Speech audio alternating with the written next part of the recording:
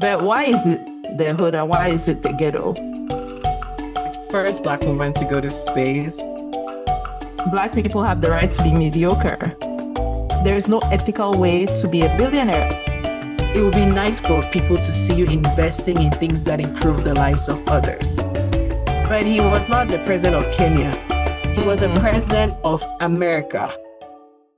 You're listening to Two B's in a Pod, and I am Bilola. And I am B. Leonga, and this is a podcast about immigrant experiences, sharing our perspectives on various topics, including straddling cultures, fitting in, staying connected, learning and unlearning the good, the bad, and the ugly. Our episode today, in honor of Black History Month, we're going to be having a conversation about Black excellence. But before we get into that, as usual, our icebreaker is, as an immigrant, what is one eye-opening or revelatory thing you've learned about Black American history?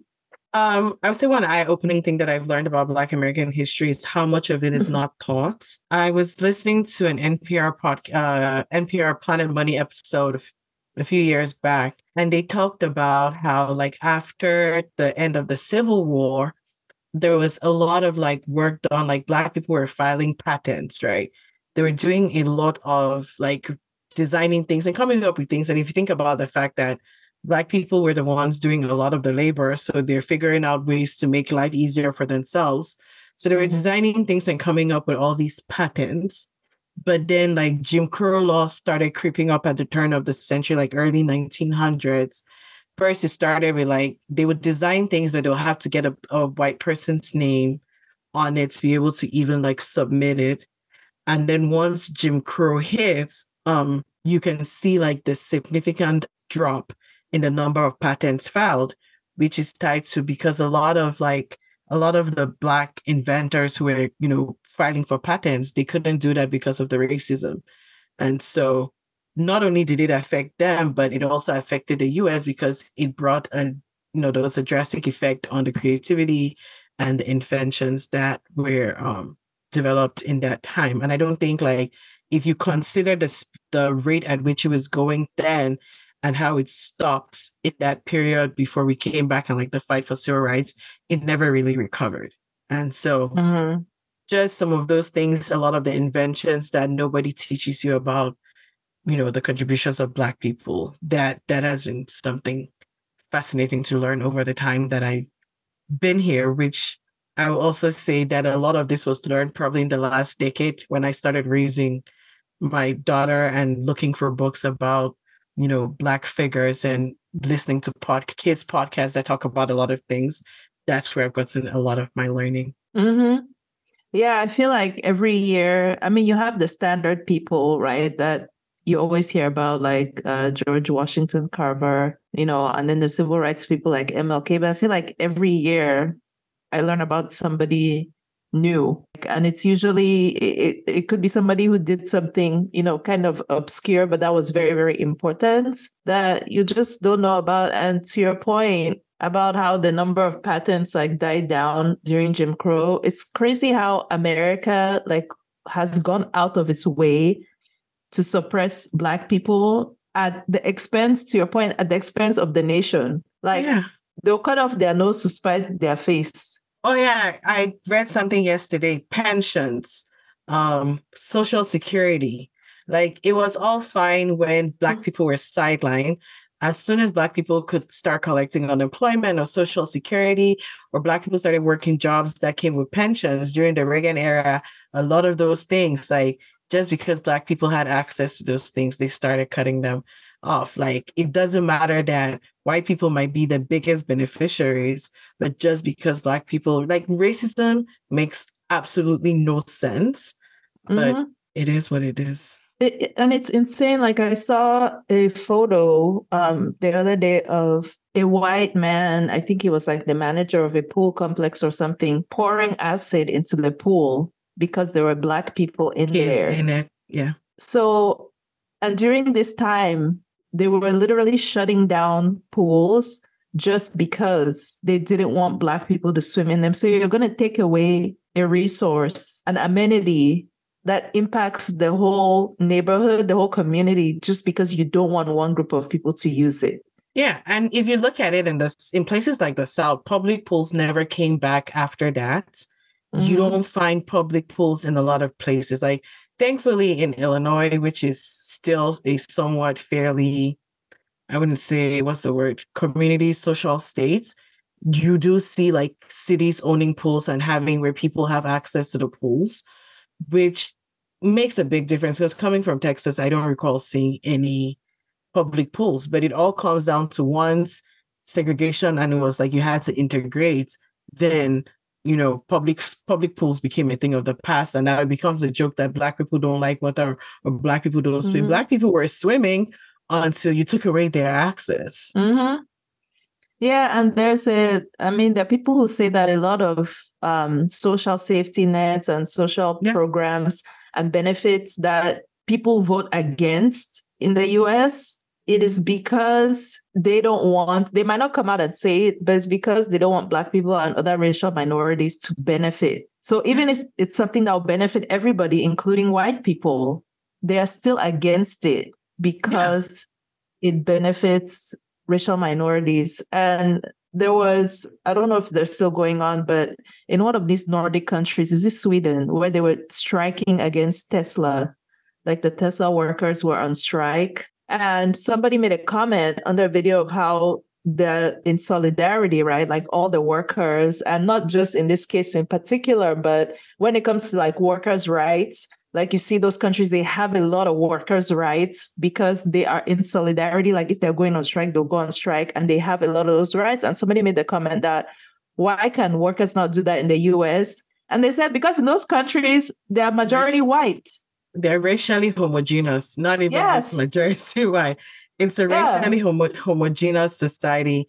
They are not necessarily immigrant friendly. So when they're fighting for each other. There's no prejudice over, well, I don't want this person. So they can do that. And it's true, I've seen that before, where people always use, Denmark, Norway, Sweden as countries where there's unions and there's all this protection for workers. But the thing that people forget is they are racially homogeneous societies. Yeah. And you know what? I mean, I really believe it, because you see the way people vote against their own interests in this country.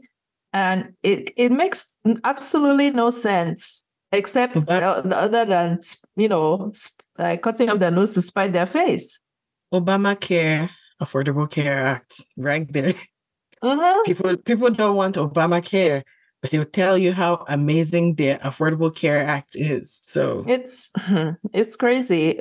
For me, there have been so many eye-opening things, but the one that has really stayed with me, and I talk about it often, is how the government, in terms of like legalized racism, in terms of housing, how housing was restricted. And then not only the government, but banks also had policies in place to discriminate against Black people. And for me, it was really striking because I have worked in banking for so long, and I worked in mortgage for a couple of years. And I really see how real estate and the ownership of real estate is a really fast way to build wealth in America. And that's how a lot of families have built their wealth in America. So to know that the government was restricting Black people from accessing this wealth that other racial groups had access to, it's just mind-blowing when you really understand the impact of that over generations. Like, it's insane. And it happened not only in housing, but in education and so many other fields. Like, how was this shit legal? Like, you talk about housing, especially when you think about the GI Bill after Second World War, one of the wars, and it allowed a lot of veterans to buy houses. I mean, everybody fought, but only some veterans were able to access those loans. And if you think about somebody buying a house, then the value today, how much wealth has come into that family off of that one purchase, and the other family that never got those things. I think reading Michelle Obama's book, where she talked about her family, where her parents who were working, raising two kids, essentially lived on the second floor of a family member's house Mm-hmm. because they couldn't afford and they didn't have access to those loans. And when you think of redlining, I tell people Chicago is very diverse, but it's also a very segregated city.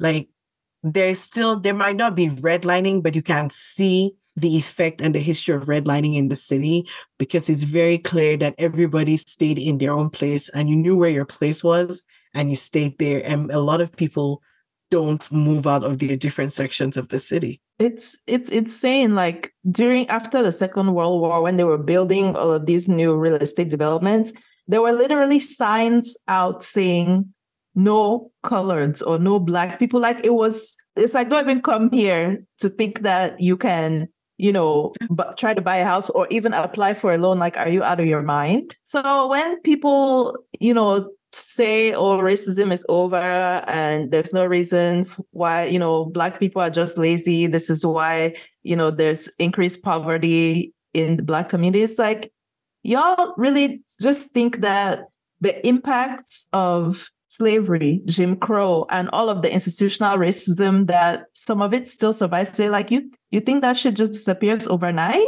Like the wealth that all the whites, to your point, if you compare a white GI to a black GI who did not have access to those loans, that wealth has passed down through generations today. And that's a huge difference between the two families. Then if you think of like they could buy houses, they got jobs that offered them pensions. You came back and a lot of people, the Midwest at the time was booming with manufacturing, all the car plants. So you didn't even need to go to college. You came back, you got a shift job at the Ford GM plant. And you made a living off of that on single income. You passed down that house to your kids. And today it's like, the next one could go to college. You've done all of those things where other people for generations have just been trying to get by from paycheck to paycheck. And even in cases where Black people, against all odds, were flourishing, look at the Tulsa Race Massacre. Like, people have built their flourishing community and you come and you destroy it. So it's like, not only are you denying them access to the same things that white people have, but when they struggle and make their own, you come and destroy it. If you also look at the history of highways, the interstate system in America, and you look at the communities that got destroyed in building that, there's also racismo. If you go to Detroit, like Detroit was Hitsville, Motown, and straight up highways destroyed communities. And not only that, you destroy homes and then you tank the property values. It's insidious. And like, the more you learn about it, the angrier you get. That's why I don't tolerate, like we've talked about this on the show before, but when, Africans make, ignorant, disparaging comments about Black Americans, I just know that you don't know, you have not taken the time to learn history. And I really, I don't tolerate that bullshit. Like, I hate it so much because you're just displaying your own ignorance. And I've told you, there's a particular subset.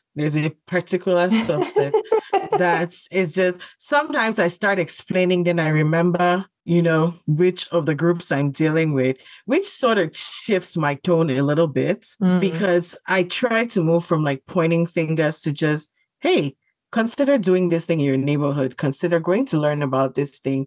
Consider so that you learn the history versus you don't know this. It gets a little bit heated. But I have to remember a lot of it is coming from, I'm not going to call it ignorance, a lack of knowledge. And so just like we came into this thing, I will point people to where they can go to learn. You just reminded me of something before we move into our main content. When you talk about learning things in your neighborhood, last year, I got invited to a screening for a movie about the community that I live in, which is a historically Black community in Houston and is known as one of the most ghetto. Unfortunately, it's getting gentrified, but it's extremely ghetto. And I went. I'll admit I did not know a lot about this neighborhood when I bought my home. I was just kind of thinking strategically, like, okay, it's close to town, where I want to be. I see that's in the process of change. I feel comfortable. And I think that, my home value will, go up over time, whatever. I factored in a lot of things, but I did not know a lot about the neighborhood, to be honest. So I went to this screening and it was really eye-opening because I found out that this community at one time in Houston's history was the wealthiest Black community. It was thriving, right? It used to be its own independent city before it got incorporated into the city of Houston. It has experienced a lot of environmental racism. As it was being incorporated into the city of Houston, they started putting, what do you call this thing? Where they dig gravel? Quarry. Yes, quarries. They were putting recycling plants, landfills. The community literally had to protest because like children were dying in accidents. Like there would be bodies of water, around these quarries and, landfills that collect from the rain, like kids drowned in there. They started having health problems, and that's how the community literally deteriorated to have the reputation that it does today. So there are things like we just you see a community and like, oh, that, look at that ghetto area, the people don't take care of the community, this and that. But there's a lot of history behind it and a kind of intentional destruction, because that's what that movie that I watched was like. They were screening. It's essentially a history of environmental racism that has happened in this community, and they've been able to track to show like rates of asthma in children, birth defects, maternal mortality, infant mortality. I've been tracking this over the decades to show how when all of these, landfills, recycling plants, quarries, and all of these things. And then to your point, they built a couple of highways intersect around the community.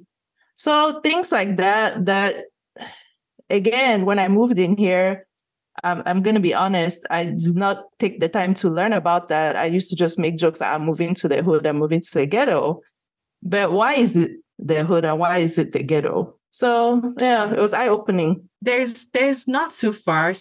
There's some of those like wealthy Black people who stayed are not too far. During Christmas, they do like a decoration thing where they open their homes for people to come see the decorations. I'll look it up and send it to you. Oh yes, please. Oh, and then there's on Juneteenth, there is like a historical, they've just built like a community complex where they have like old photographs showing how Black people in Houston used to celebrate Juneteenth. And they used to put on like elaborate outfits.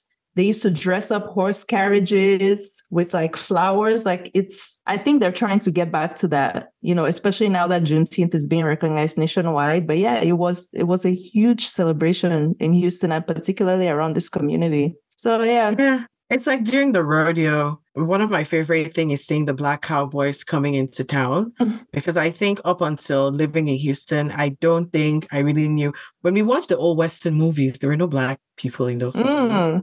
Mm-hmm. And so like seeing those cowboys and making you go learn, and like they've always been there.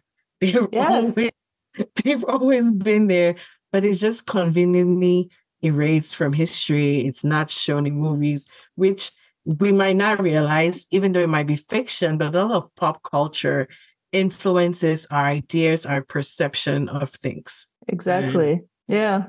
Okay. So as I said, our topic today is Black excellence, and I put as a subtitle on the pedestals of racism, because we're not just going to talk about Black excellence, but we're going to talk about how the concept is harmful to Black people. That sounds weird, but we're going to get into it. So what is Black excellence? And to get like a succinct definition, I had to, do some Googles, but it's essentially a high level of achievement, success, or ability demonstrated by an individual, right? So when we think of Black excellence, there are historical people that we think of, there are contemporary people that we think of. Like I wrote down a few examples that we hear about a lot. In science, I talked about George Washington Carver, who was an agriculturalist, a scientist, and he made a lot of developments in U.S. agriculture. You hear about him mostly related to peanuts, but he did a lot more. I don't know why he's famous for that, but he did a lot more. And then Mae Jemison was the first Black woman to go to school. We're obsessed with her. Sorry. This is one of those where I learned about her because there was a book of her, May Among the Stars. And it used Mm. to be like one of her favorite books to read when my daughter was younger. And so, yeah, she was the first Black woman to go to space. Fun fact, one of my nieces was friends with her niece and like met her and they were friends and they would hang out. What? That is so So, cool. supposedly she liked hanging out with her because she wasn't like fangirling or it just, and she would take her Mm-hmm. niece and yeah, and they would do things together. So I'm super, super enthralled with Mae Jemison. I think for a while we used her as affirmations because I think in her book she talks about like somebody made a comment to her about like what she could do. And so her mom would like reinforce and like affirm her. And so for a Mm-hmm. while, we always use those affirmations. I cannot remember them, but we use those affirmations a lot. I love it. And then I recently learned about Patricia Bath, who was an ophthalmologist who made, I don't know if she invented the technology, but she was instrumental in laser eye surgery for Okay. cataracts. Yeah. I know that Um, I listened to a podcast episode on her somewhere.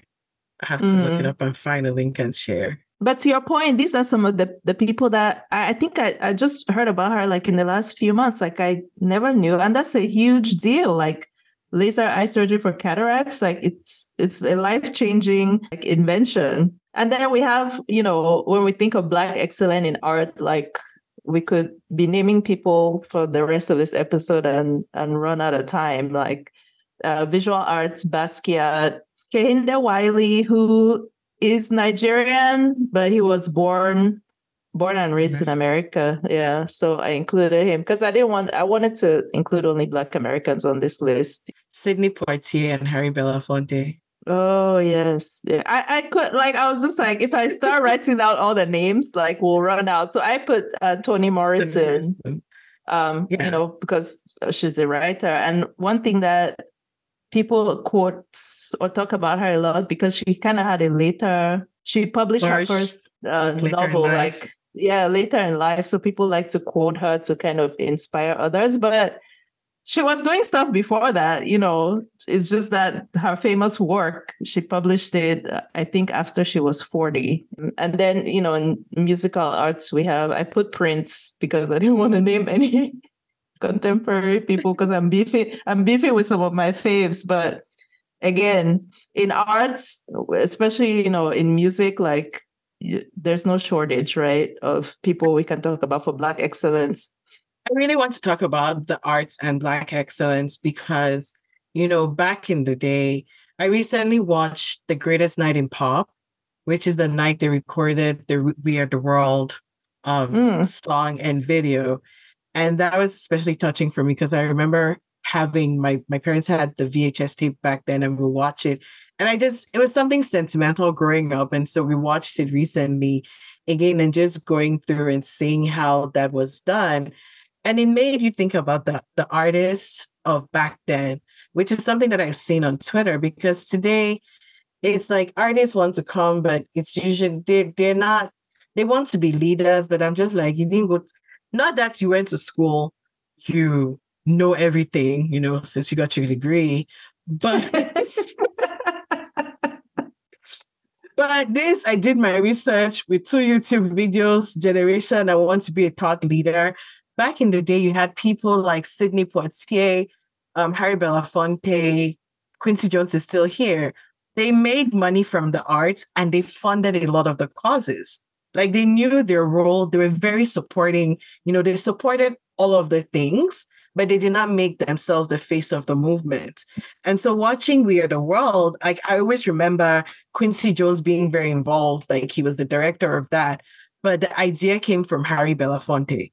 And I did not know that until watching that video, which is like you Mm. see him, you also see Harry Belafonte in the Million Man March in DC, which was, led by Martin Luther King, but he was supported by his friends in the arts, and they were the ones that would always fund the boycotts, the protests, the marches in a way that the artists of today, they want to be the face, but y'all don't really know the things. That's a good point. For Sidney Poitier, I think what is very important for him is like, I think he was the first Black man to win an Oscar. And he was Mm. very picky about the roles he chose. And he refused to take roles that he felt were demeaning to him. So that is something that, back then, I think the first Black woman to win an Oscar, I think was for a supporting role, but she was playing a maid. Mm-hmm. Where he was just very adamant about he was not going to take those kind of roles. The woman you're talking about, was she the Gone with the Wind? Was I she think in so. Gone with the Wind? Hattie Yes. McDaniel? Yes. Yeah. Okay, sports, right? If we want to talk about Black excellence in sports, I'm sorry, but Whenever any sports that Black people attempt, they dominate every yeah. single one, even things that they don't have any business, like ice skating, just it's insane, right? If we talk about like Black American excellent sportsmen, Jesse Owens, Serena Williams, Simone Biles, who, anyway, if you've been on social media recently, you know I'm kissing my teeth. Simone Biles, who they literally had to change the grading So, system of gymnastics because she was making it so unfair. Like she's that talented and just. and I really like Serena and Simone Biles because they excelled in sports that are not typically for black kids, Black people. Mm-hmm. Tennis is not an affordable sport. I don't know much about gymnastics. Tennis is not affordable. So for Serena, like watching the movie, like her dad nobody's perfect. He's not a perfect human, but the intention in him, championing his daughters. I mean, their mother too. Let's not let's not write her out. Because when I watched King Richard, I was surprised to know that she was also involved and she was also a student athlete. So she was also an athlete growing up, which was helpful in their training growing up. But I think that a lot of that gets erased from their story. You're the one telling me this now because I'm not gonna lie, I never even considered like who is this woman's mother and what role did she have? Because you only hear about the dad, right? Yeah, and I guess other videos that I've seen, like that famous video where the interviewer is trying to denigrate. Is it Venus or Serena? Yes, I think it was Venus. Yeah, and the dad was like, like you're not about to like talk to her like that. So yeah. Wow, I didn't know that. Maybe I need to watch that movie. And then when we talk about technology, the famous women from the movie Hidden Figures, Katherine Johnson, Mary Jackson, Dorothy Vaughan, who were mathematicians, who essentially at that time were human computers, who were instrumental in the first astronaut going into orbit. I didn't watch that movie just because I knew that it was going to annoy me because I had heard that they changed certain facts about the story to make certain white characters look better than they actually were in real life. So I was like, I'm not going to watch this, but I will learn about them outside of the movie. So I didn't see the movie.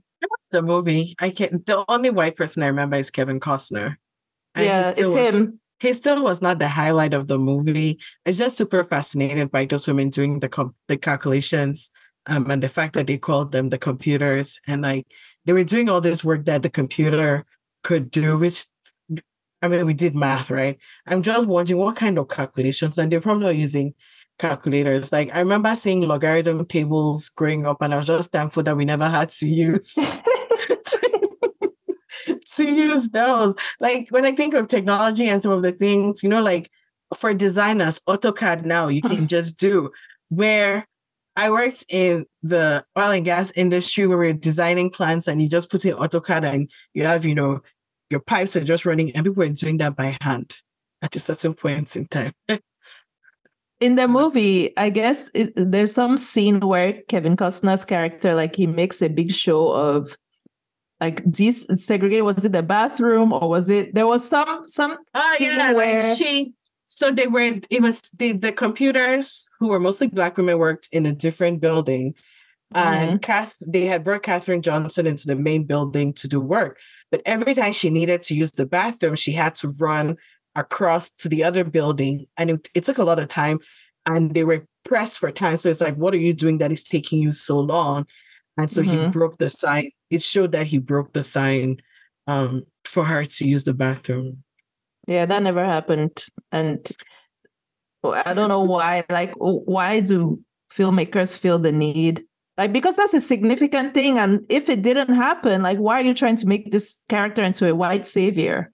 They had to make it palatable for the general audience because whatever. Yeah, that's Like true. I said, to me, like I said, it's not a highlight until you said that.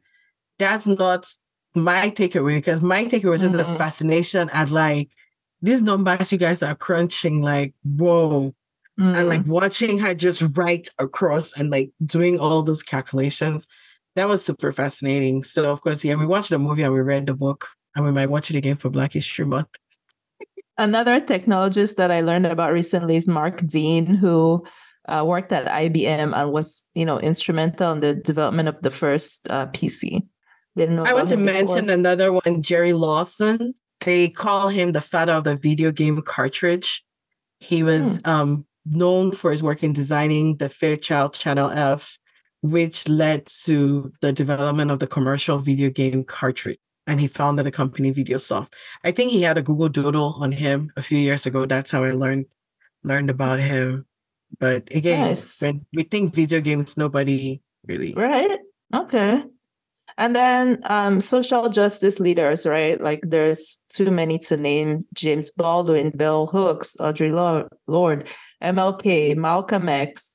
And then somebody I recently learned about, Polly Murray, who at the time she was grappling with gender identity. At the time, we did not have the language or the space to identify as trans or non-binary, but that's one notable thing about her, is that she, was questioning binary, gender identity. And she was instrumental in a lot of the laws that came to be for as far as women's rights, and her work has been used for a lot of, again, like women's rights and racial equity laws. And we were talking about the Episcopal Church in our episode on religion. She was the first Black American woman to be ordained. Yeah. She was the first African American woman to be ordained as an Episcopal priest. Bayard Rustin, Oh, who I yes. found out about recently, he was very involved in the civil rights movement during MLK's time, like organizing, but because he was gay, he took a back seat and did the work in the back but never came to the front. And there's a movie about him currently on Netflix. His character is played by Coleman Domingo, who also happens to be a beautiful Black gay man. So I haven't watched it yet because I struggle with privacy, but it's definitely on my list of movies to watch whenever I get a moment. Yeah, I love Coleman Domingo. He's another like great actor. I love him. I absolutely. And man, his outfits, like he's been killing the fashions lately. Yo. So if for nothing else, Coleman Domingo. Okay, so when we talk about Black excellence, right, and Black exceptionalism, there is, I don't want to call it like a dark side, but there is this, it's kind of an unreachable peak, right? Because in a way, Black people are held to a different standard. You have heard the phrase, and I've heard people quoting it from Scandal, but I don't know if it came from there originally, where Olivia Pope's dad tells her that you have to work twice as hard to get half as far or as far in terms of being a Black woman. And this is something that you hear about a lot in terms of Black people, like you constantly, like just doing enough is not enough. Like you have to go above and beyond just to be, to be on par with white people who are doing basically the bare minimum. So this idea of, Black exceptionalism and Black excellence, in a way, it's weaponized against Black people because it's something that you will never be good enough in a sense, right? Because we're talking about in a system of racism and white supremacy, as excellent as you are, you'll never be good enough, but also you should not have to be exceptional to have your humanity recognized. You should not be exceptional to be treated fairly, to be treated equitably. Like Black people have the right to be mediocre, just as mediocre as every other, racial group, and particularly white people. I always say that I want my daughter to grow up with the confidence of a mediocre white man named Brian. See, Because we all know a Brian. We've all met a Brian. And we're all wondering how Brian got there. Because Brian he's not the sharpest tool in the shed. He's just okay. But somehow every year Brian gets a promotion. We're covering for Brian every now and again on different tasks. Yet Brian seems to be the only one who is moving and shaking. And, Brian, and the thing about Brian is that when he walks into the room, you cannot tell him that he's not the shit. Like, he knows it.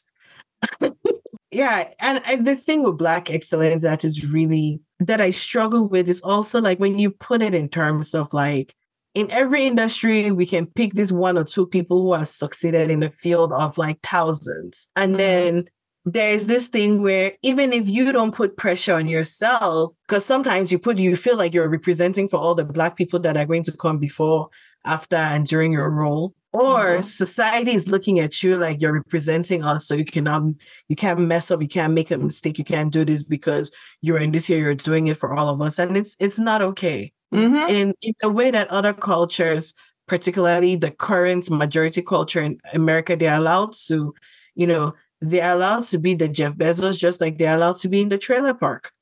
There's nothing wrong with that. And Jeff Bezos doesn't speak for the person in the trailer park in Oklahoma, and the person in trailer park in Oklahoma is not speaking for Jeff Bezos. That's the thing. White people are allowed to be individuals in a way that Black people and, people of other racial groups are not. To your point, you are suddenly representing everybody. And I feel like it's something that has been ingrained in us, because you can be somewhere in public and a Black person does something embarrassing, and you will just see the other Black people looking at each other. Because somehow we are automatically associated with that person. We feel secondhand embarrassment, where that doesn't happen to white people. They don't know him. What? Like that one drunk white man at the bar is just him. It's not like, oh, all these white men are getting drunk. But that one loud, confrontational Black person is like, oh, look at the way people behave in public. But I don't know them. I don't know their life. I don't know where they're from. Like, what they got to do with me? Yeah, like Black people are not allowed to be individuals. And then about Black excellence, right? You made a point that there are a few people, the people that we have named on this list, they are excellent, they are exceptional. That doesn't mean that they did not overcome systemic oppression to get to where they are. And one insidious thing that white people do, and, Black people also do it, the ones who are struggling with internalized racism, they will turn around and say, look at all of these exceptional Black people. If they could do it, you don't have an excuse. And that is one insidious way that Black excellence is weaponized. So they try to use it to dismiss the fact that there is very much systemic oppression. Because these people made it, doesn't mean that they did not face those barriers and they did not overcome them. It doesn't mean that every Black person can do that. You said internalized racism, and I really wanted to shout Emmanuel Acho. Oh, that man. Ugh. I'm still mad at Yvonne Orji for bringing him into our collective, because without her, I don't think I wasn't on sports, any part of the internet where we would have intersected. I feel like she was the crossover for him into the mainstream, and I wish she had left him where she found him, because I think that, as a sidebar, I think people like him are the reasons why for every one step we make forward in these so-called diaspora wars, we are going to take 10 steps back because of people like him. Because when people like him make themselves the face of Black excellence or the Black experience, when, sir, you're from an immigrant home. We all know the immigrant home. We all know there's rights at home. That's where you're from. Be mindful of that and stop taking space for things that you don't know anything about. It's not your lived experience. You came from an immigrant home, and like most immigrants, your parents have done what they did to get here. They want to make sure you have the best. You settle in the suburbs. You don't know anything about what the person in the inner city has experienced. You only know that suburban life with, the people that you were there in different demographic and probably tax brackets, and yet somehow you want conversations with a Black man. Are you really Black? Or which Black? And it's not even like he's having conversations that are really challenging white people. No, he's the kind of person he's that coddling them. Yes. I'm like, really? Not only are you going to step into a space that is not yours to step into, but then you are going to go in there and, to your point, instead of moving the conversation forward, you're moving us backward. But that's the great segue, right? Because we're talking about African immigrants and how we very much we strive for Black excellence. Maybe not for the same reasons that Black Americans do, but we certainly come here and definitely strive for that exceptionalism, right? In our, I've lost track of our episodes, but there was one where we talked about some of the factors that influence the kinds of careers that Black immigrants, and this goes for other immigrants of color, particularly, like Asian immigrants, the types of courses of study that you choose and the careers that you pursue, because we talked about Black tax. You want to have a career that's going to earn an income where you can support people back home. And then there's also cultural pressure to have this kind of prestigious career, a la doctors, lawyers, engineers, right? So those finance. are some of the... Really? Finance is prestigious? Mm-hmm. Accounting now. Accounting. Yeah, I was thinking more of like the finance bros. Like finance, investment banking. You know, they might not be able to explain to their friends, but it's like he works in that big bank in New York. So, African immigrants, we definitely do have our own Black excellence that we strive for. It's just motivated, maybe slightly different. But I think that we still buy into this, that we have to come here and prove ourselves to white people, to the majority culture, right? I think apart from the Black tax and our own cultural pressures to excel, I think we definitely buy into that. We come here and try to prove that we're the good kind of Black people. Blacks, yes. We're not like the other Blacks. We're not like those ones. We are hardworking. We would do the, 2 times the work for half the salary and not even asking. I'm just grateful to be here. Thank you so much for giving me this opportunity. Like, you're not doing anybody any favors. You're messing it up for everybody. And we still hear a lot of African immigrants buying into that conversation of, Black Americans, they have all of these opportunities and they have not taken advantage of them. Meanwhile, you as the immigrant, you don't understand, number one, the history of Black American people in this country. You don't understand the systemic oppression, and you're just coming here, to your point, you don't have the lived experience, neither does your family. And you're coming here to, because you made it and now you're an engineer and you think you can speak on other people's experience. So we definitely play into that. Tied to Black excellence, this concept of respectability politics. So respectability politics refers to the idea that a marginalized group should behave or present themselves in a way that is acceptable or more similar to the majority group in order to gain respect or have their issues validated.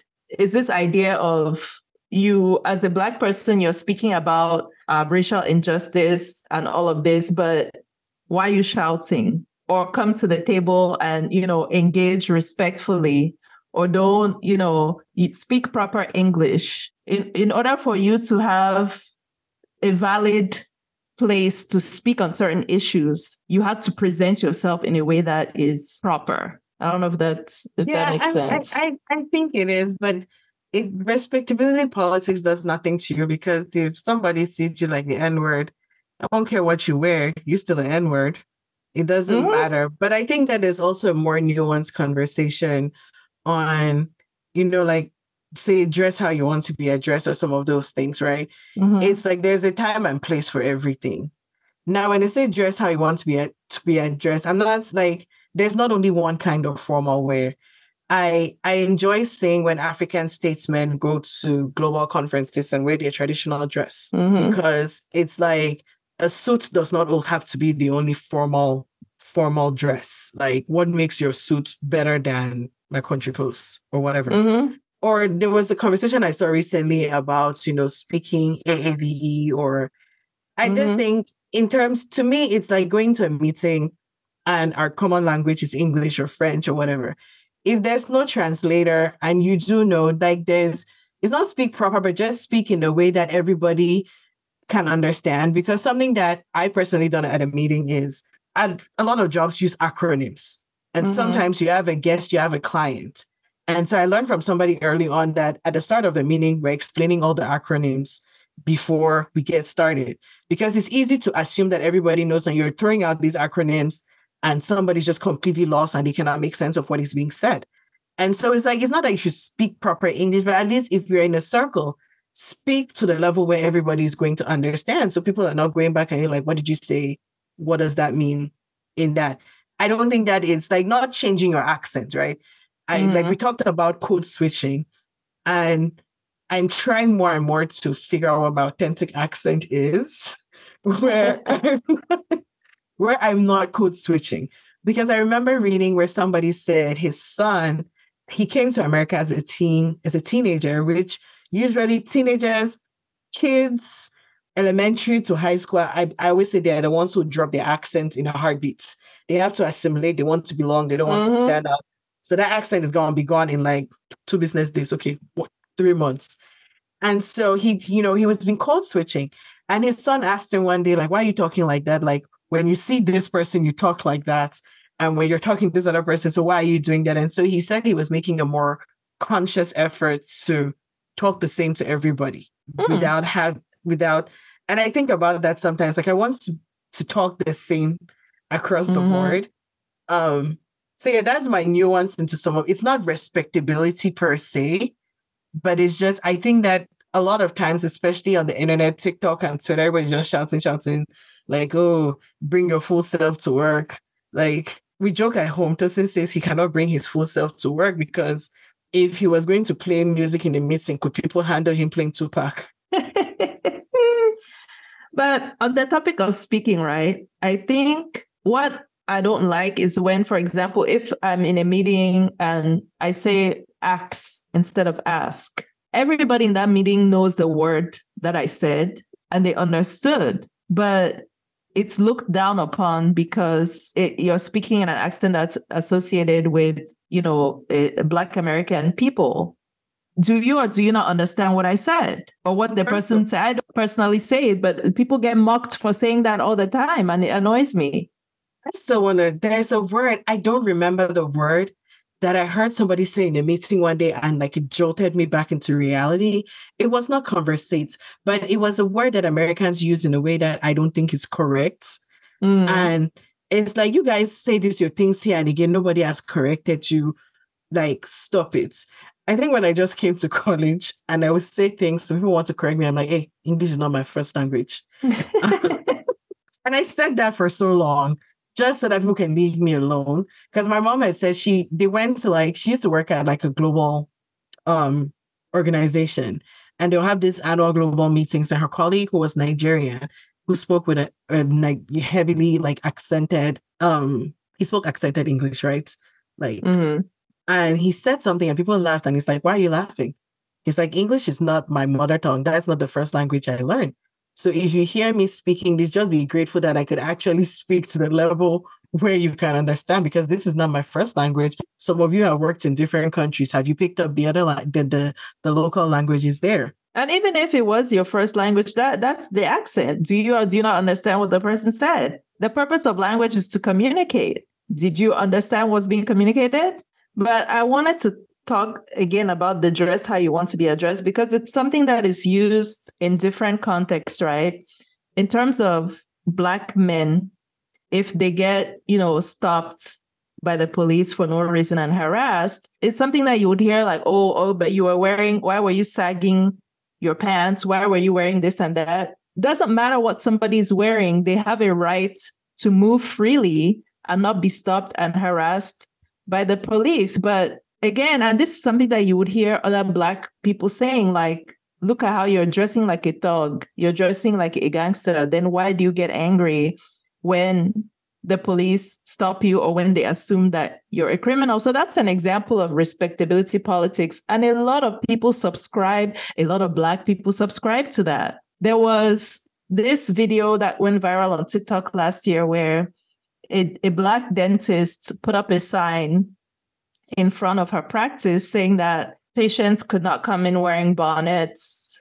And there were a couple of other items of clothing that she said were not allowed, but it was the bonnets specifically that caused the uproar. And to me, that's another example of respectability politics, because first of all, it's Black women who wear bonnets. And you're a dental practice. When people come in, they're laying down. It's very reasonable for somebody to come in with their bonnet. I don't see why would you have a dress code for your dental practice? First of all, a lot of people have anxiety around the dentist. You would want your patients to be as comfortable as possible. So it was, and then there were people going back and forth, and there was this one pick Misha who, made a video basically defending that. And I'm like, no, that's a prime example of respectability policy, because that dress code was targeting Black people specifically. So that's an example of internalized racism that's demonstrating respectability politics. For a lot of those people, I'm just like, you know what? Cool story. Keep your practice. Let's see who comes there. Because like you said, this bonnet thing, people like to shout about bonnets in public. But here's the thing. For me, if I get my hair straightened, like I'm protecting this thing. So if I'm just going to the store, why am I taking my bonnet off where something can happen? Like I'm protecting these girls for as long as I can. And so if it's not necessary, like if I'm traveling, for instance, I don't like to take my bonnet off when I'm traveling, but I'll wear like a hat or something. But it's just like, I want the hair protected because I might, sleep or do something. But people have all of these preconceived ideas. And I don't think that the lack of bonnet is like, again, if somebody was going to be prejudiced, I don't think that the lack of bonnet is going to give you one leg up. Exactly. And what was it? Monique, she made the comment about Black women wearing bonnets in public. People talk about, to your point, Black women wearing bonnets on the plane. Again, you're going on the plane, you want to be as comfortable as possible. Your head is leaning against the headrest the whole time. Like, why is that inappropriate for you to have on your bonnet? And to your point, bonnet or no bonnet, a racist person is still going to look at you the same way. Your appearance, however, if you wear, a three-piece suit, a racist is still going to be racist. Black excellence does not, shield you from racism. Serena Williams, Beyonce, Allyson Felix, these are all examples of Black excellence. But women who, during their childbirth, they were ignored by medical professionals. Serena Williams almost died of a blood clot. Like, she had to literally advocate for herself. If Serena Williams can experience medical racism, then what else? What about the average Black woman? So that's just to show that if you whoever you are, we all exist in this white supremacist system. Like, your Black excellence will only take you so far. But before we move on, that dress how you want to be addressed, I want to make a point, because it's also used by men to justify disrespectful behavior towards women. Dress how you want to be addressed, or why you dress like a hoe if you don't want men to treat you like a hoe. And it's the same thing. A misogynistic man is going to be a misogynist, regardless of what the woman in front of him is wearing. There is no outfit that, will change that. You either respect women or you don't respect them. That's it. Your respect cannot be conditional upon what the person is wearing. Same thing with, the cop pulling over the Black. Like, a racist cop is a racist cop. His racism or her racism is not conditional upon what the Black person in front of them is wearing. But that's just a way for the responsibility to be shifted back to the oppressed or the marginalized group, to say if you had done this, then this would not have happened. Okay, So I wanted to talk about Black excellence and the intersection of class and race and maybe other things and politics, because we have these people that we look up to, right? And we celebrate them because they're examples of Black excellence. But do they represent Black people in that sense that they are Black and they have accomplished this thing against certain odds, but they also don't represent the majority of Black people in terms of class. So I wanted to talk about Black billionaires first, because there's a lot of conversation that's been happening about billionaires in the media and whether it's even ethical to be a billionaire. One of the things with capitalism is like when they talk about people who have, X many billions, it's just like, what are you going to do with all that money? What are your children's children going to do with all that money? Like, what is the point of it all, right? But it is a system that we live in, and people have gotten their money, and for whatever reason, they make the choices that they make. Because I think, like, when I look at Black billionaires, I think I think of it as like they don't represent the Black person. Unfortunately, every now and again they want to throw us there. I'm Black like you. I'm, my Blackness or whatever. I'm just like you, but nah, you ain't. Maybe you once were, but at a certain point you get to a point you lose touch, and that's fair. It's like it's okay if you lose touch, right? I'll use you and I, like, for instance, like I was telling my friend about some of like college struggles that we went through, and now it's like it feels like a lifetime ago where we've moved a little away from that. Where if you're not mindful, you might like that thing. And so you have Black billionaires who, yes, you're a Black person, but you have all this money, and so your social circle and the things that you are around might remove you from the realities of the average person. But I don't want to villainize you because that's your experience. My only issue is when you come to speak on Black issues and then it shows that, hey, you're really out of touch. Like you have no idea. Because I'll use an example of like Jay-Z talking at the Grammys last week about his wife not winning album of the year, even though she's gotten all these Grammys. I struggle. He's one of those artists that I struggle with. Like, you have the money, just donate to the causes. I like, don't not shut up and dribble per se.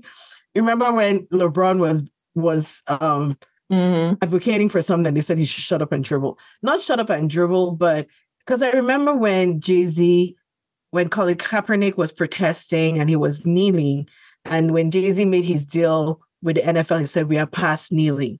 But even today in 2024, we are not past kneeling. The NFL still has those issues. There are people who are mad at the NFL because they have, the Rooney Rule, which says they have to have at least a certain percentage of the coaches be Black, or that like for every interviews, they have to interview a certain amount of Black candidates. And a lot of people, when they hear that, oh, there's a quota for interviews, they automatically assume that, oh, this person is not qualified. You're only interviewing him because you're Black. No, your prejudice and the prejudice that exist is not even giving them the chance at an interview. They're not saying that you're just going to hire them. Like, just because they were interviewed because of this doesn't mean they're not capable of doing the job. You're just giving them the opportunity to even show that, hey, take a chance on me like you're taking a chance on the other person. And so all of these things still exist in NFL. But when it suited him and he wanted to do, he came and he made this, and it's like, you're talking on our behalf. You're not talking on behalf of the average person, because it's clear that you don't relate to us, and that's fine. You have your money. If I want to hit now, so that I'm hitting because I don't have the same amount of money. But have your money, but don't be aware that you're not speaking for the average person. But I think that's one of the critiques that people have of Black billionaires and ultra wealthy Black people, right? Is that when it's time to call out, racism, which they still do experience, then they want to come and be part come back, of us, right? But when it suits them, then they're very individualistic, right? And an example of somebody who has done that is Kanye West. When Kanye West, no, it's true. It's true. No, I'm agreeing with you 100%. When it's time to, say that he's being treated unfairly, he's being discriminated against. Then he knows that he's part of the Black people. when it's time to put on a Slavery MAGA was, hat, slavery was a choice. slavery was a choice, and to collaborate with, racist people and do racist fashion shows, then he's very individualistic. But when he experiences the negative impacts of that system, then he wants to be part of the group, right? He wants to come and stand with the crowd and point and say, "Oh, look at what they're doing to us." But that was a really good point about, them picking and choosing when they want to associate with the Black, community. But just the ethics of even becoming a billionaire, right? Let's pick the supervillain of the world, Jeff Bezos. And he's a really good example that you can kind of look at because of the business, Amazon. And you can point to that and it's easy to examine and say, okay, you cannot become a billionaire if you are not treating people unfairly, if you are not underpaying workers, if you're not exploiting workers, if you are not doing severe environmental damage in order to produce these goods, in order to ship these goods in the, with the efficiency that you have come to be known for. You must exploit people. You must exploit natural resources, and there's no ethical way to be a billionaire. It's very easy to look at Jeff Bezos and Amazon and understand why people say that. Like, it makes sense. But when we look at other people who have become billionaires through entertainment, then for me, that question becomes a little bit more, because I don't understand. It's out of ignorance, right? I don't really understand kind of the supply chain or what happens, the production of are there people being exploited in that sense in the industry where these Black billionaires are most prevalent, like Oprah, Beyonce, and her husband, Tyler Perry? Is it still the same story that there is no ethical way to become a billionaire? Like, you cannot become a billionaire in that industry without the exploitation of people and natural resources? Of course. Really? Tyler Perry, for instance, like Tyler Perry has been good for Black people, like him getting money, building the studio. A lot of Black shows or movies are filmed there, but he's also notorious for not paying fairly. He doesn't like to hire SAG, which SAG is the Screen Actors Guild, so the union for a lot of people in the movie industry. He doesn't like to hire anybody affiliated with SAG, not hairdressers. I mean, they don't hire hair and makeup on those shows. Not writers. He's the only writer. There's no writer's room. Which is how he turns out things so fast. So if he was paying, why are you laughing? It's because, oh my God, because the shade that you're throwing, but it's so funny because it makes sense when you watch his movies that there's no hair and makeup, there's no hair. Clearly. I was not throwing, this was me just stating fact. I wasn't even being shady. There's no hair and makeup. He doesn't, because, like some of makeup artists have their SAG, they have union cards. He doesn't even hire, but he would definitely not hire anybody in the union. So he's notoriously anti-union, where unions are definitely one of the ways that built up the American middle class. And so I just feel like, for starters, there's no ethics. Capitalism and ethics don't go together. Because in like that, like for Tyler Perry, that is the case that I would make, like just the way that he makes his movies and the actors he hires, like he doesn't aspire to excellence. Like, he's not trying to be Christopher Nolan, Martin Scorsese. Nah, he's just churn. And it's a model that has worked for him and made him money. Okay, but there's no ethics in that. To the other,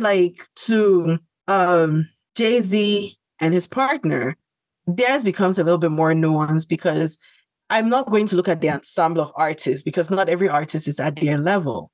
But I think that when we look at Ticketmaster and the price gouging, I think that they have the ability to say, hey, I want to handle this thing. And they could figure out ways to make their shows more accessible. I think they could. And it's a choice not to.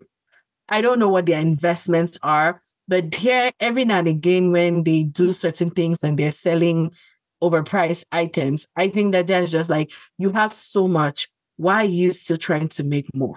I'm not saying give it for free, but at least price at market value. Yeah, that's true. I mean, I've said on this show before, I have several Ivy Park pieces of clothing, and I bet you if I go and look on the label, it's not going to say made in the USA. It's going to be made in a country where the workers are paid, very, very low wages. So yeah, you're right. And then just the fact that in the US specifically, billionaires and even more people below the millionaires are not taxed. And they are not taxed the way that they should be. And it blows my mind when normal people like you and I vote.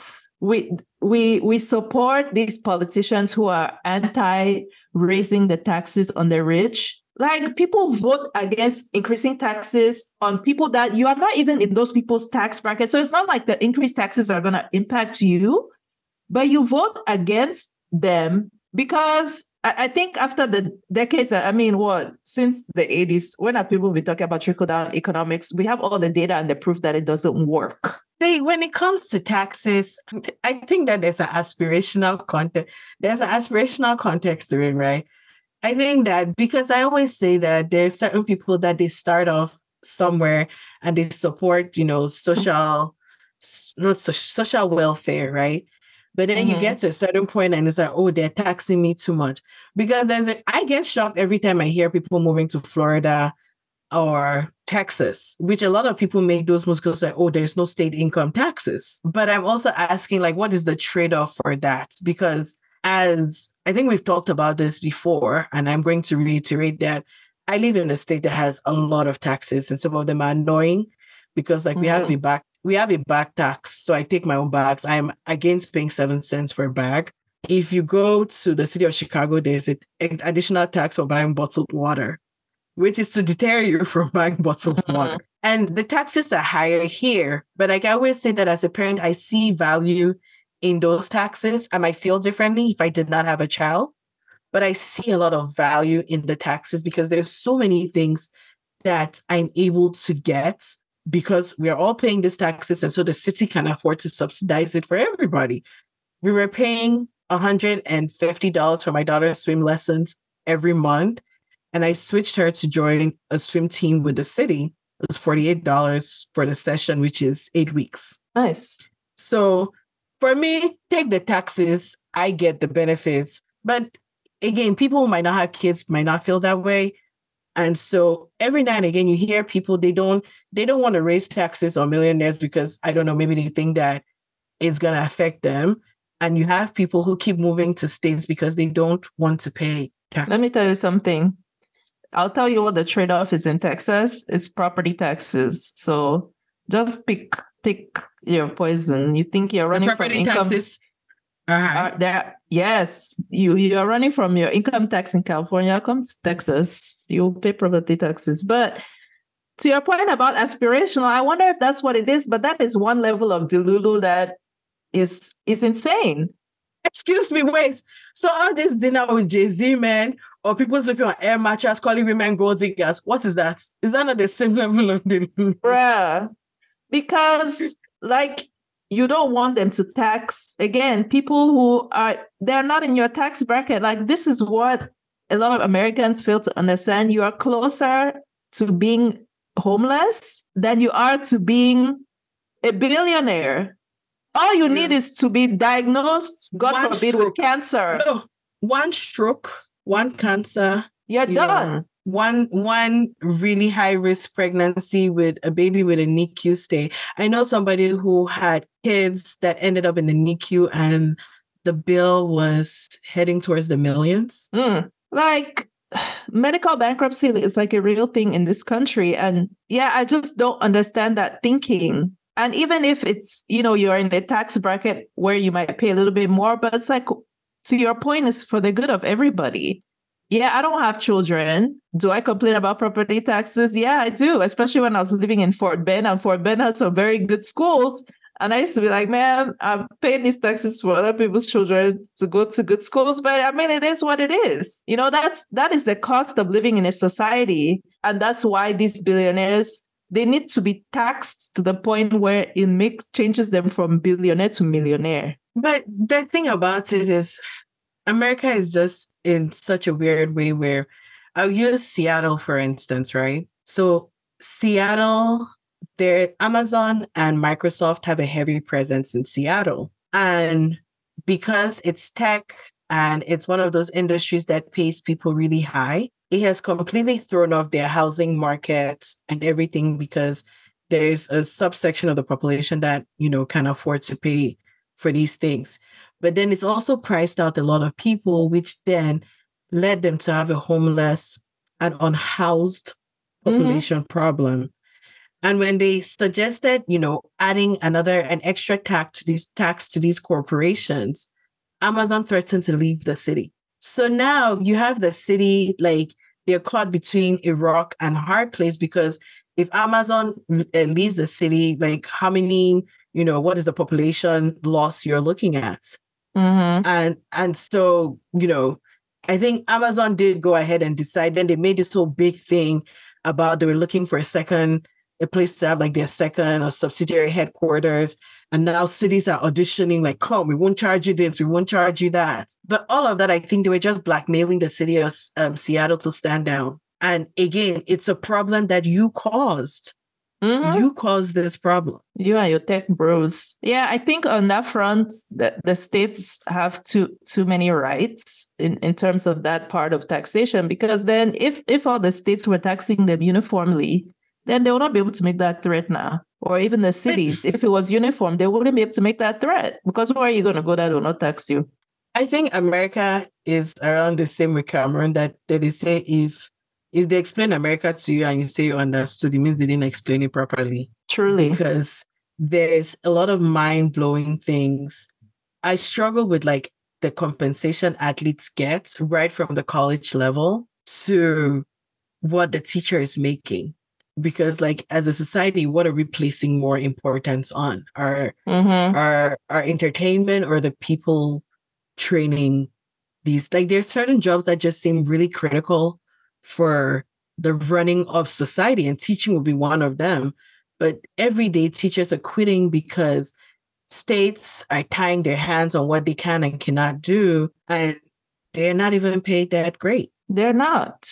But I think we're seeing a shift, right? And we had talked about this in another episode in terms of at least celebrity culture, because one person who has fallen out of favor is Oprah. Oprah used to be, America's sweetheart in a way. And I think it was happening over time as people are just becoming more disillusioned with all of these billionaires. But last year, when the Maui fires happened, Oprah and The Rock made a video where Oprah is a billionaire. I don't think The Rock is, but he's ultra wealthy as well. They were asking people to donate money to give to the impacted families, and people just lost it. Like they lost their minds. They're like, you people are mad. Both of you are asking, you all are millionaires, one of you is a billionaire, and you're asking regular people to donate money to assist, people who have been impacted by the fires. Oprah, who has a giant property in Hawaii. So that was like, again, I'm sure it was happening over time, but that was a point where, people were just done with her. I think The Rock, he, apologized and he, tried to explain himself. So I don't know exactly how public opinion of him is, but Oprah, and especially with Taraji, has been talking about her and how she was treated on The Color Purple. And I think Monique has said stuff about Oprah.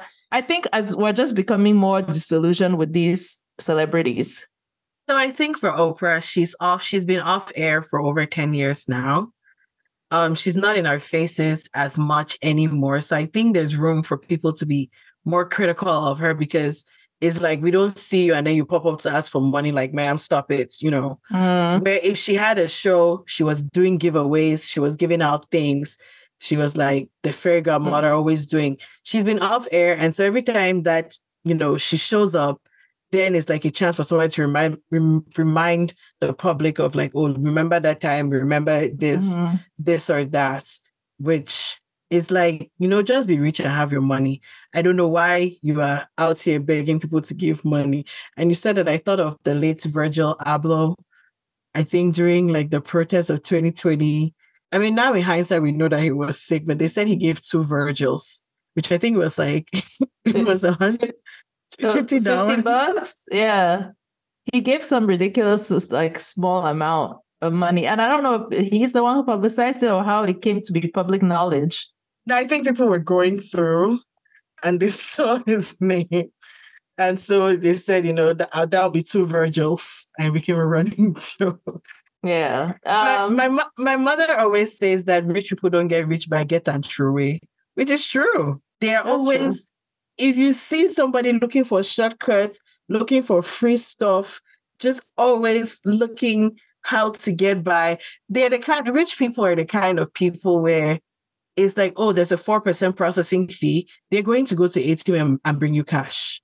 They're not going to give you, like, they are penny pinchers and they will cry about money more than everybody. They did not get there because they were generous. That's true. Yeah.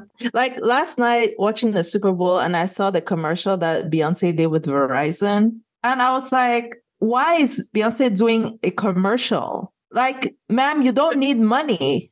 30 million. But you're already a billionaire. More is more.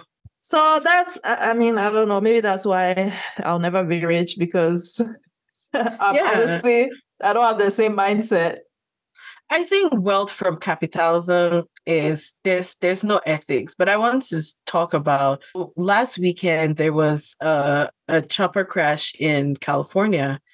And it was a Nigerian banker and his wife and son, and I guess the pilot and maybe somebody else. Yes, his friend, some other friend or business partner, were on this chopper going to Vegas, and they passed away. I did not know much about him before that, but it said like him and his friend bought a bank, and it was like one of the worst performing banks at the time, and they grew it to be like one of like the top 5 banks in the country. Mm-hmm. And he seemed to be somebody who, I want to say, like, he was making money, but he had just retired to focus on like his foundation. And one of the things, he was from the River State in Nigeria, which is like one of the oil rich places in Nigeria, but they don't always seem to get the benefits of the oil. And he was building a university, and he had talked to people like, I'm building this for your children. Like, I want your children to be able to attend this school. And which I think that's what most people are looking to billionaires to do. He wanted to do things, but he recognized that he needed money to do the things that he wants to do. And so it's like you go and you make money and you do your investments, but it's like it would be nice for people to see you investing in things that improve the lives of others.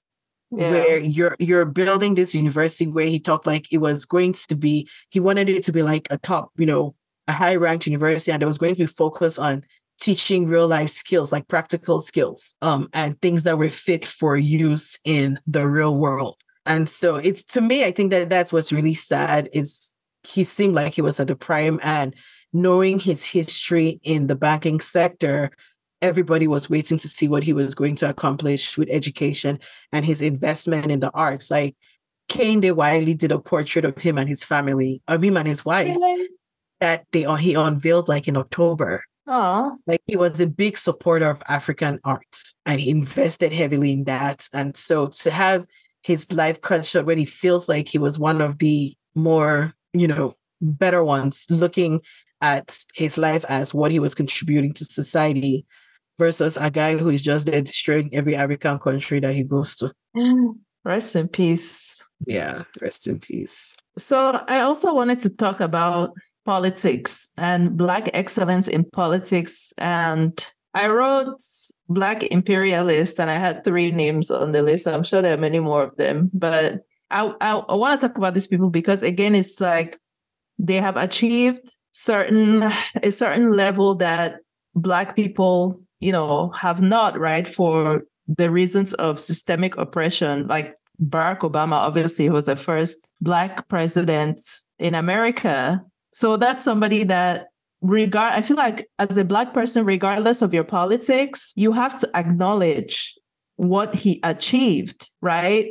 That comes first. And I think that is why a lot of Black people are hesitant and just refuse to level any critique against him and his policies, because it's like, how can you look at what he accomplished and did for Black America, right? So he's kind of up on this pedestal Where for me, he was for a while, but I'm just so disillusioned. Like there are many people that have fallen down from their pedestals for me recently. So Barack Obama is one, and I think he's a glaring example. But two other people that I don't know if they were icons for Black America just because they were affiliated with the Bush administration is Colin Powell and Condoleezza Rice, who they were both instrumental in enabling George Bush in his Iraq war, which of course we know was based on blatant lies and has caused instability and all kinds of issues that will last for decades and then maybe even centuries to come in the Middle East.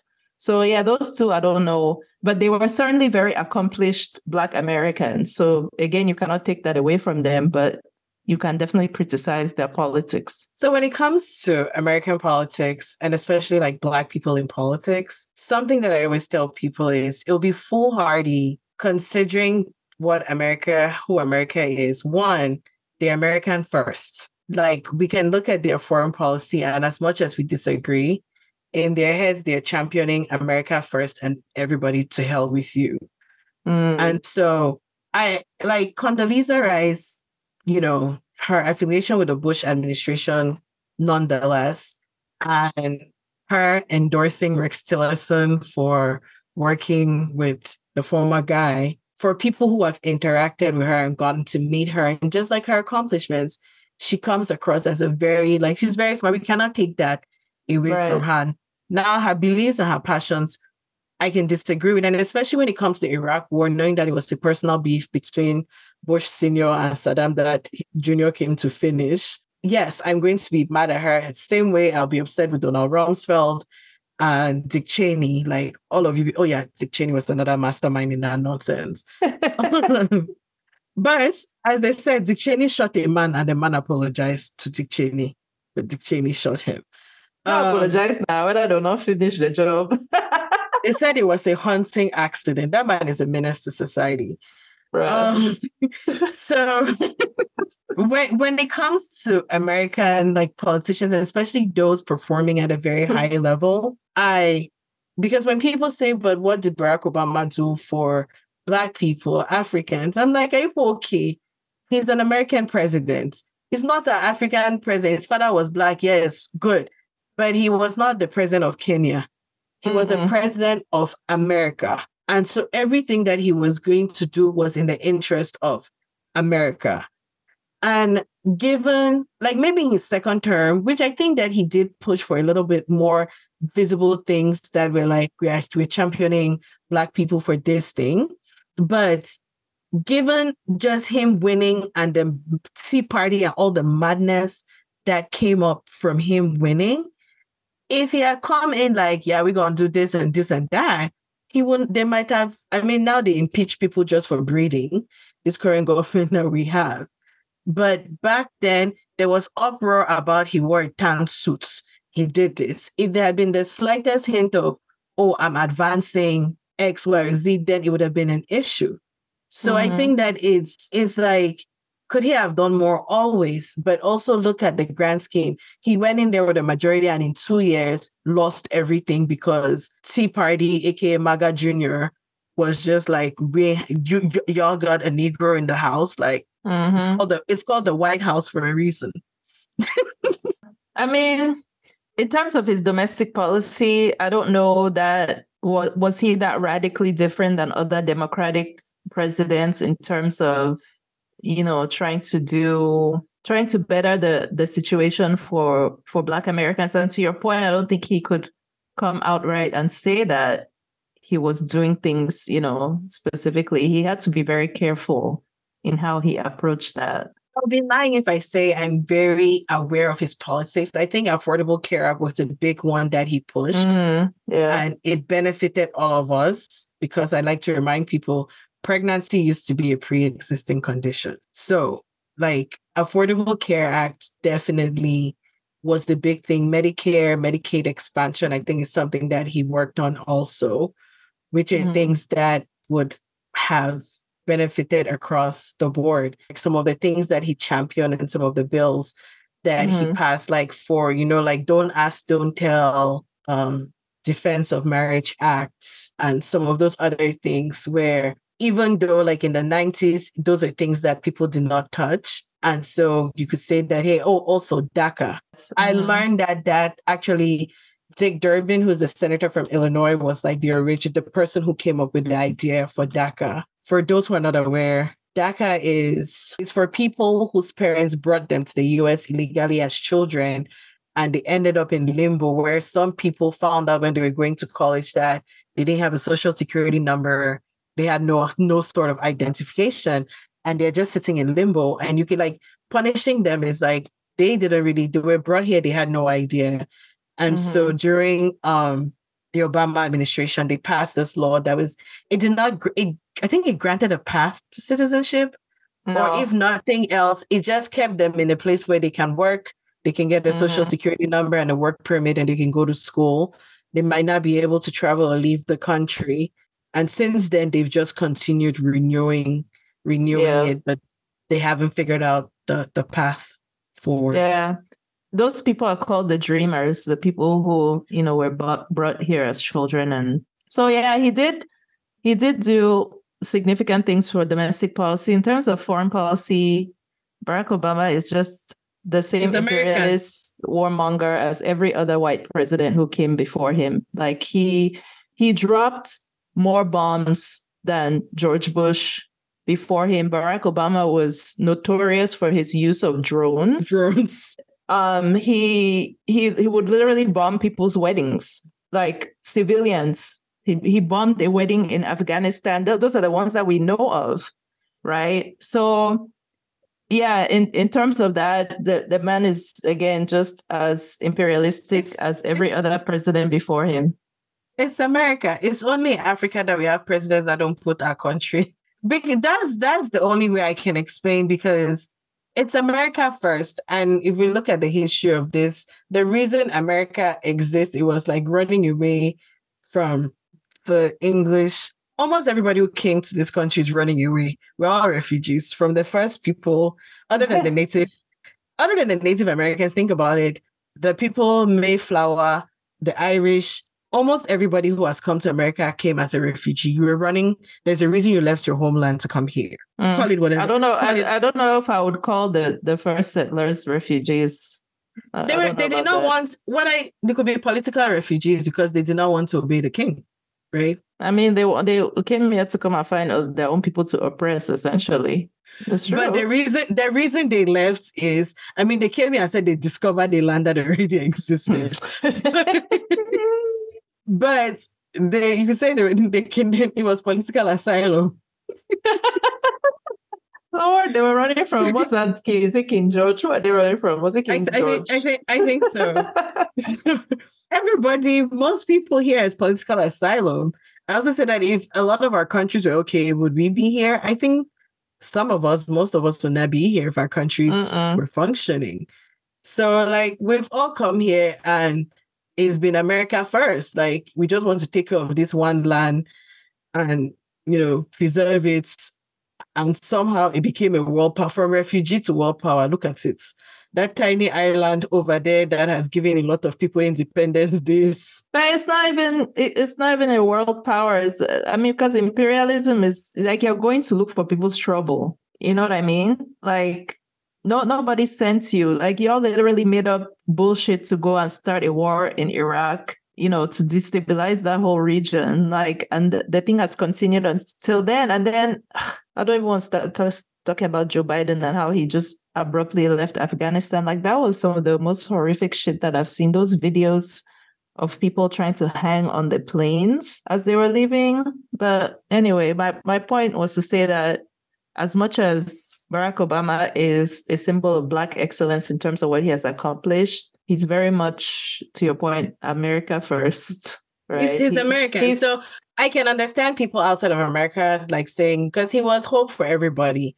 And if you're outside of America, it's like, hey, I understand if you don't. But if you want to say he came, he did this, I'm like, he was a Black American, but he was an American president. And it was always about American interests. And when I say American interests, it could be financial or whatever resources, but it's America first. just packaged America, different. America corporations, because to be Yes. honest, those wars are not benefiting the American people. It's the corporations, the military industrial complex. People work in there though. People work at Raytheon. People work at Lockheed Martin, Yeah, the So, analyst who is sitting at the desk, that's not the person that's reaping the benefits. but what I'm saying is, like, there are people who work at these companies who will tell you that it's a necessary evil. No, it's not. I've had conversations with someone who works in, like, they sell chemicals, right? And I talk about them poisoning us and the effects of some of these chemicals on our lives. And again, that's the person paying the salary. So it becomes like, but think about the fact that your fruit was harvested in Brazil and you needed it to be fresh when it got to the store. And like all these other things. I don't know if they believe that or that's what, but my point just being that it's the industrial complex, but that industrial complex hires a lot of people who they would tell you that it was necessary. As listen, I work for an evil corporation. You'll never find me defending them. So I don't see the excuse that person. It's not you defending, can work but there. You can work there. You don't have to pretend like what they're doing is necessary or not unethical. If you wanted to be really strict, you won't work there. You would.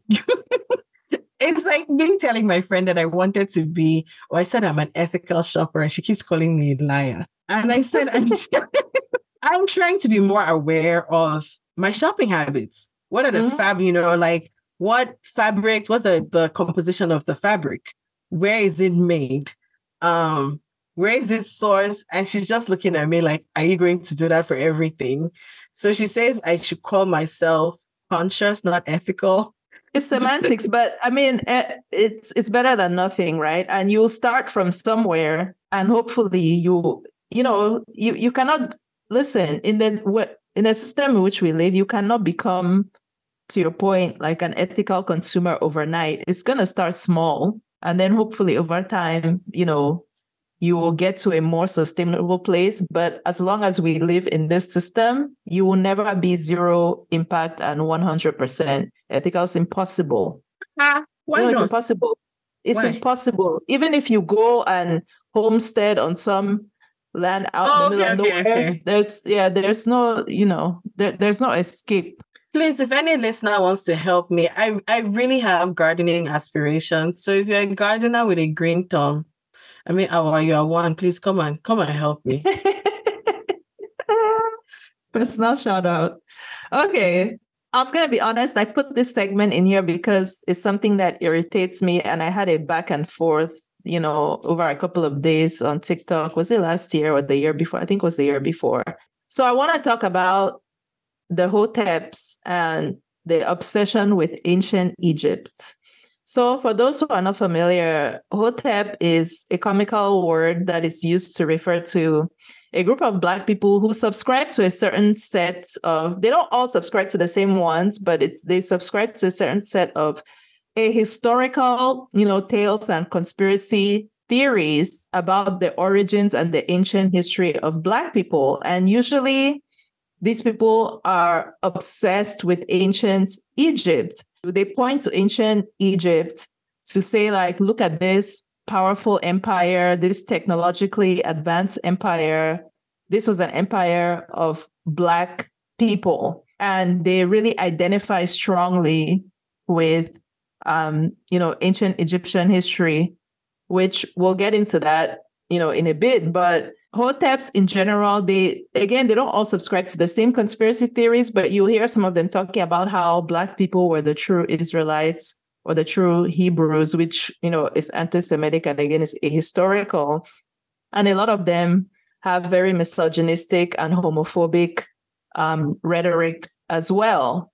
But I wanted to talk about this fixation on ancient Egypt because to me, it kind of represents, and I don't know, I've heard somebody use the word Afrophobia, but I don't know if that's the correct term, where we have examples of powerful Black empires, rulers, right, in ancient history and in more recent history. And you are somebody who, you are this kind of Black power proponent, You have left all of these West and Central and South African, empires and nations with their history, and you are going and you're fixating on ancient Egypt. Why? When genetically, you are more closely related to the people of West and Central Africa, but you're not interested in learning about that history, that culture, those empires.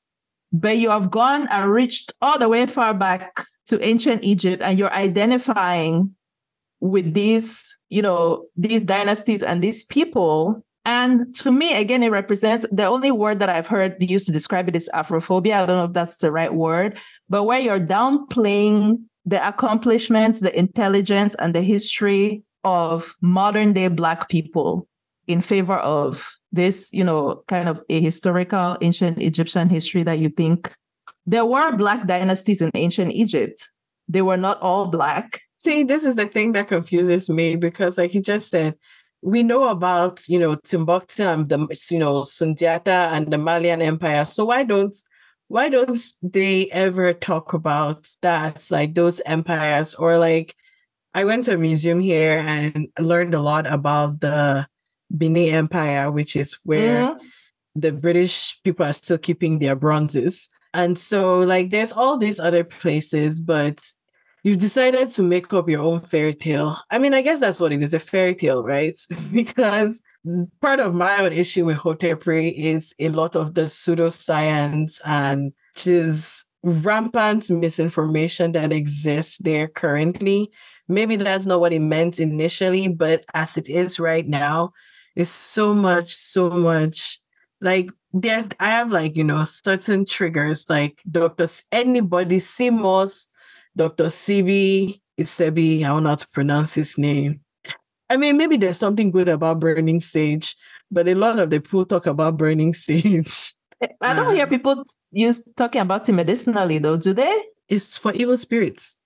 But what's wrong with that? But yeah, I agree with you. Like, they have a lot of, some of them are flat earthers. A lot of them are anti-vaxxers. But yeah, this kind of pseudoscience, thinking that circulates in that community. But yeah, I just get this thing started what I'm talking about with my TikTok, where Jada Pinkett Smith has a show on Netflix. I don't know if it's still going, where she, makes kind of fictionalized documentaries about African queens. And she did one about Cleopatra. Zynga. Oh, the one I saw. There's one on Zynga. Yeah, there's one on Zynga too, but the one that kind of sparked up a controversy was about Cleopatra because the actress who plays her is Black. I mean, she kind of looks racially ambiguous, but she's definitely darker skinned. And this is something within, that has caused controversy outside of this production, is that people claim that Cleopatra was Black. Now, there is no, contrary to what you hear the Hotep saying, nobody has ever tested Cleopatra's DNA. They don't have her body, but just based on her ancestry, the fact that she was a Ptolemy from, I think they were Macedonian, and these people were known for inbreeding, and they were from Greece. They were very, very, very, very pale skin, what we would consider white people today. And that's the lineage that she's from. So just based on all that data, she probably was not a darker skinned Egyptian woman based on the dynasty that she's a part of and how they're very well known for this. They're very pale alabaster skin, and their tendency to marry their cousins and their, family members. Most historians agree that she would have been a very pale skin, what we would consider a white woman today. So that was a controversy. And I made a video about that saying, first of all, there are so many Black queens that you could have picked. Like, why would you pick Cleopatra and then kind of present a historical image that is going to spark a controversy and all of this? And the Hoteps came to my comments and they were going to town. And that's where I was like, listen, if you people are looking for, powerful Black rulers, leave Cleopatra, come to West Central Africa, South Africa.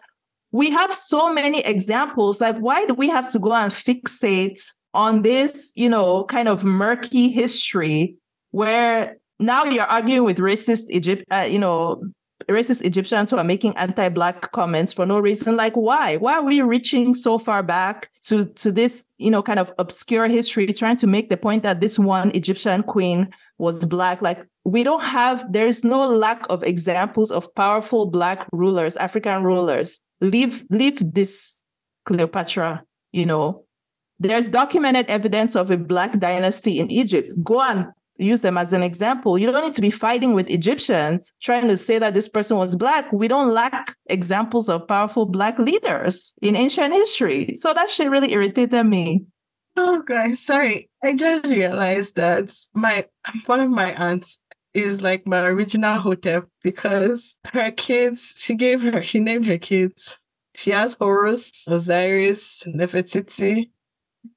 I love that for her, though. But she also has Zinga. And I get that good. We learned a lot of, through her naming, we learned about different things. But every now and again, I think about that. My sister and I joke that she's the original Hotep in our lives. But yeah, there's so many queens. There's like Queen Amina of Zaria. Like even in Balinyonga, we have our own, woman-led story.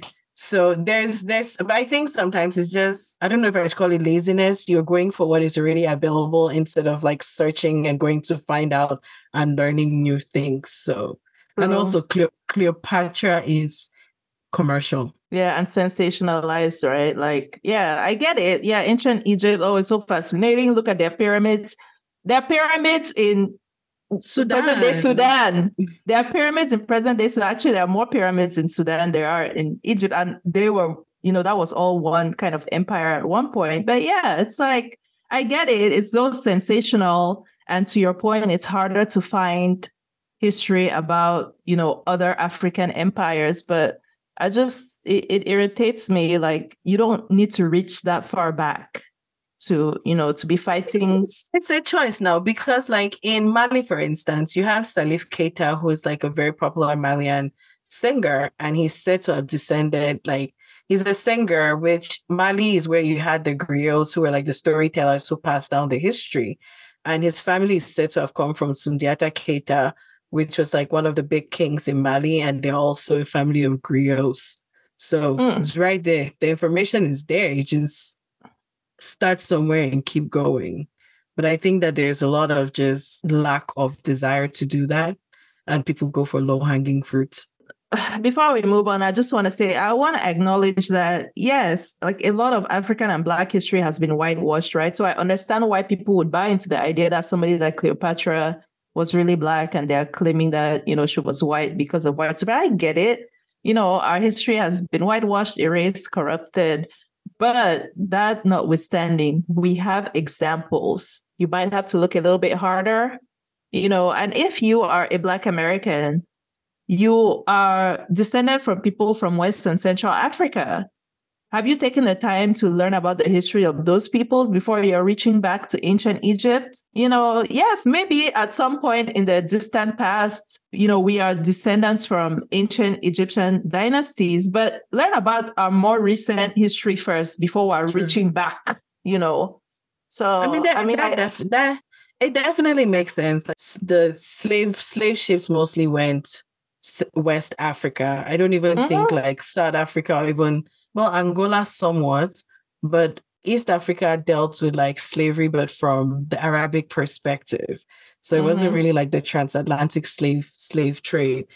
Yeah. And so yeah, the whole Egypt angle, guy. Listen, if you want like Yoruba, there's a whole, even if it's spirituality that you're into, Yoruba cosmology is very well documented and it's rich. Like, go and, you learn about the Orishas and all of these things like that. You are more close to that history than you are to, Horus and Osiris and all those men. Them. But hey, for shits and giggles, there was a hotep on Twitter who once said we shouldn't say good morning because, morning, even though it's spelled differently, it means like you're summoning a morning. So we were instructed to say grand rising. And so every time we text in the morning, we usually tell each other grand rising queen. But I've taken it up a notch for Black History Month. So I do, grand celestial rising, my Nubian queen. I actually appreciate you so much for entertaining this because my friend gets so annoyed when I send it to her. Like, why can't you just play along with me? Like, why you gotta take it so personal? Like, Kiki. Lord, it's funny. It's funny. You know who is like so entertaining to me? And I'm sure he puts out very harmful ideas, but Dr. Umar, you guys. I don't wanna call that man. You guys, that man is so funny. Like he's hilarious. Like some there are accounts on social media that are just dedicated to short clips of like hilarious shit that he says. Please look it up one day if you want to laugh. Dr. Umar. Something that tickles me is whenever somebody sees an interracial couple and they're like, let's send this to Dr. Umar. Dr. Umar actually defends Black women a lot, though. He defends Black women a lot. Like sometimes these podcast bros will invite him on their show and they're shocked when he like challenges them. He defends his Black queens. I love it so much. I love it. I just always like that whenever there's like an interracial couple situation, usually like a Black male athlete, and they'll just post a meme of him. Well, recently Tyrese said that, what did he say, that he wanted to be Latino? Latino. Let's Dr. Umar got his. He made a reaction video. Listen, I think Tyrese just has some on taking care of issues. Wait, when was the day that we're all supposed to get powers as Black people? Do you remember? Oh, yes, it was December 21st, 2020. It was 2020 that we're all supposed to get power. Yes, that was the day that Black people were supposed to all get our magical powers. So if you have not started using your magical powers, please go and check your ancestry, because me, I got mine on that day. Well, I guess mine got stuck in traffic. You have not realized. Maybe you'll be doing magical things and you just haven't noticed. Yours are more subtle. I know what I've been doing. Magical thinking. That's the only magic I've been doing.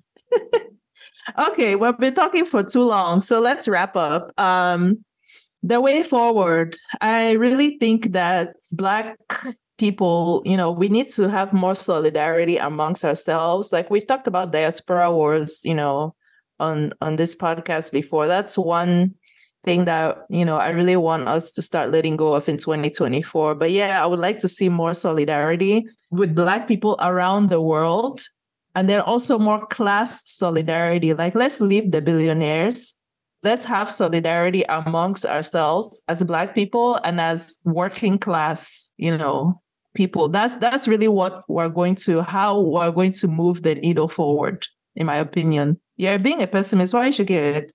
Have you seen the amount of aspirational content on TikTok and YouTube?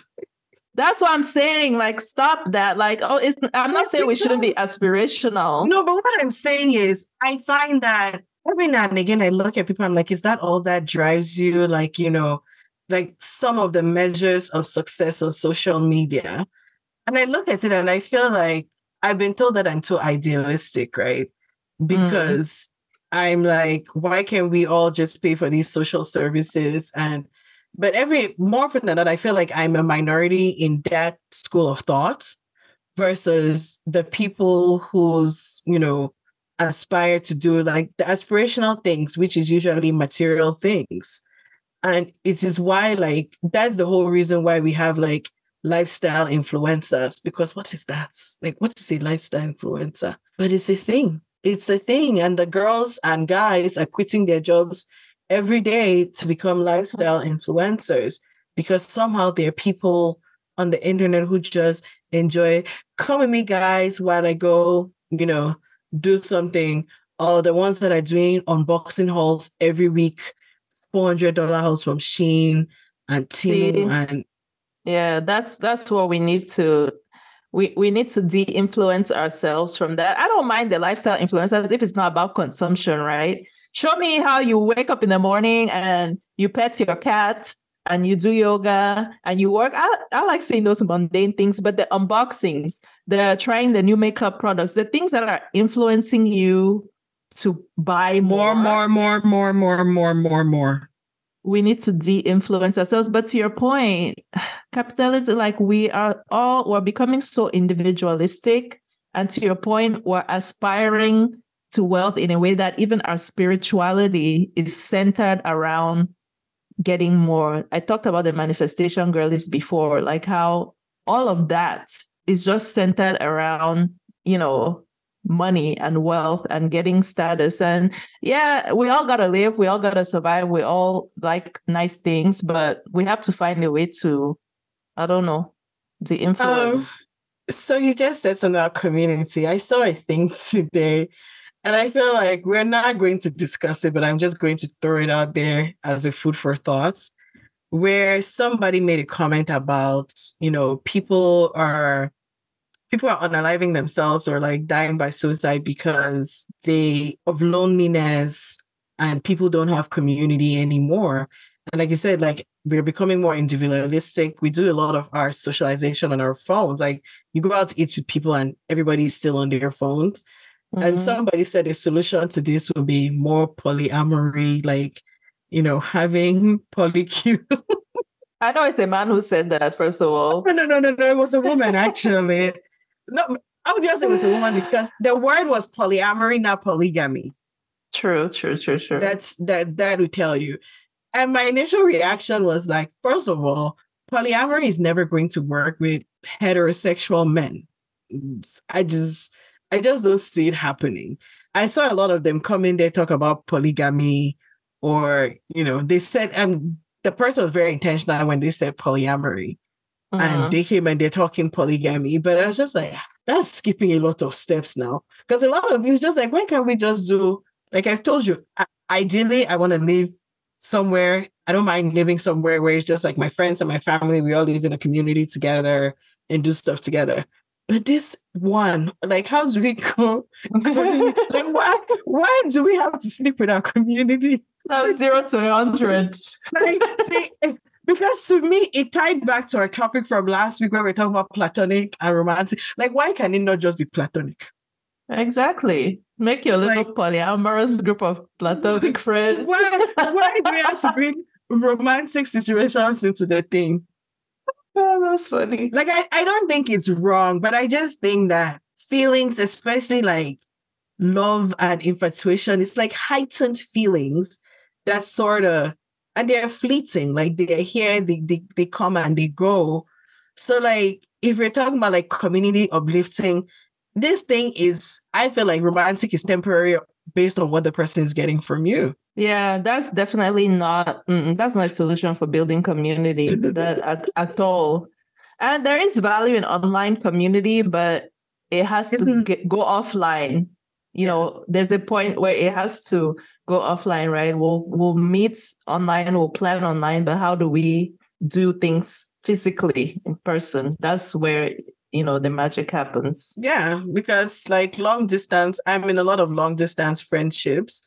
And as much as we kiki in the group chats, group calls, like being in the same room is different. Like it's the same nonsense, but it's just in person. And it's different. Like the feelings are different. You gotta plan that trip. That's why you need money, manifest. Anyway, if you're enjoying this podcast, please subscribe and give us a 5-star rating and review us wherever you're listening. You can also follow us on Instagram at 2bspod. And a reminder about our February book of the month, if you want to read along with us, it is Chain Gang All-Stars by Nana Kwame Adjei-Brenyah. We would love to hear your thoughts on, I know that we talked a lot. We talked about a lot of different things. So please just drop a note on any of the topics or something that we didn't cover, and let us know your thoughts. Happy Black History Month. Until next time. One hand no the tie bundle, which means one hand cannot make a knot. Yeah. One hand cannot tie the bundle. So it's an encouragement to form community, to collaborate, and come together. Community over competition. Oh, I like that. Is that an original thought? Or you saw No, I saw somewhere. I love it.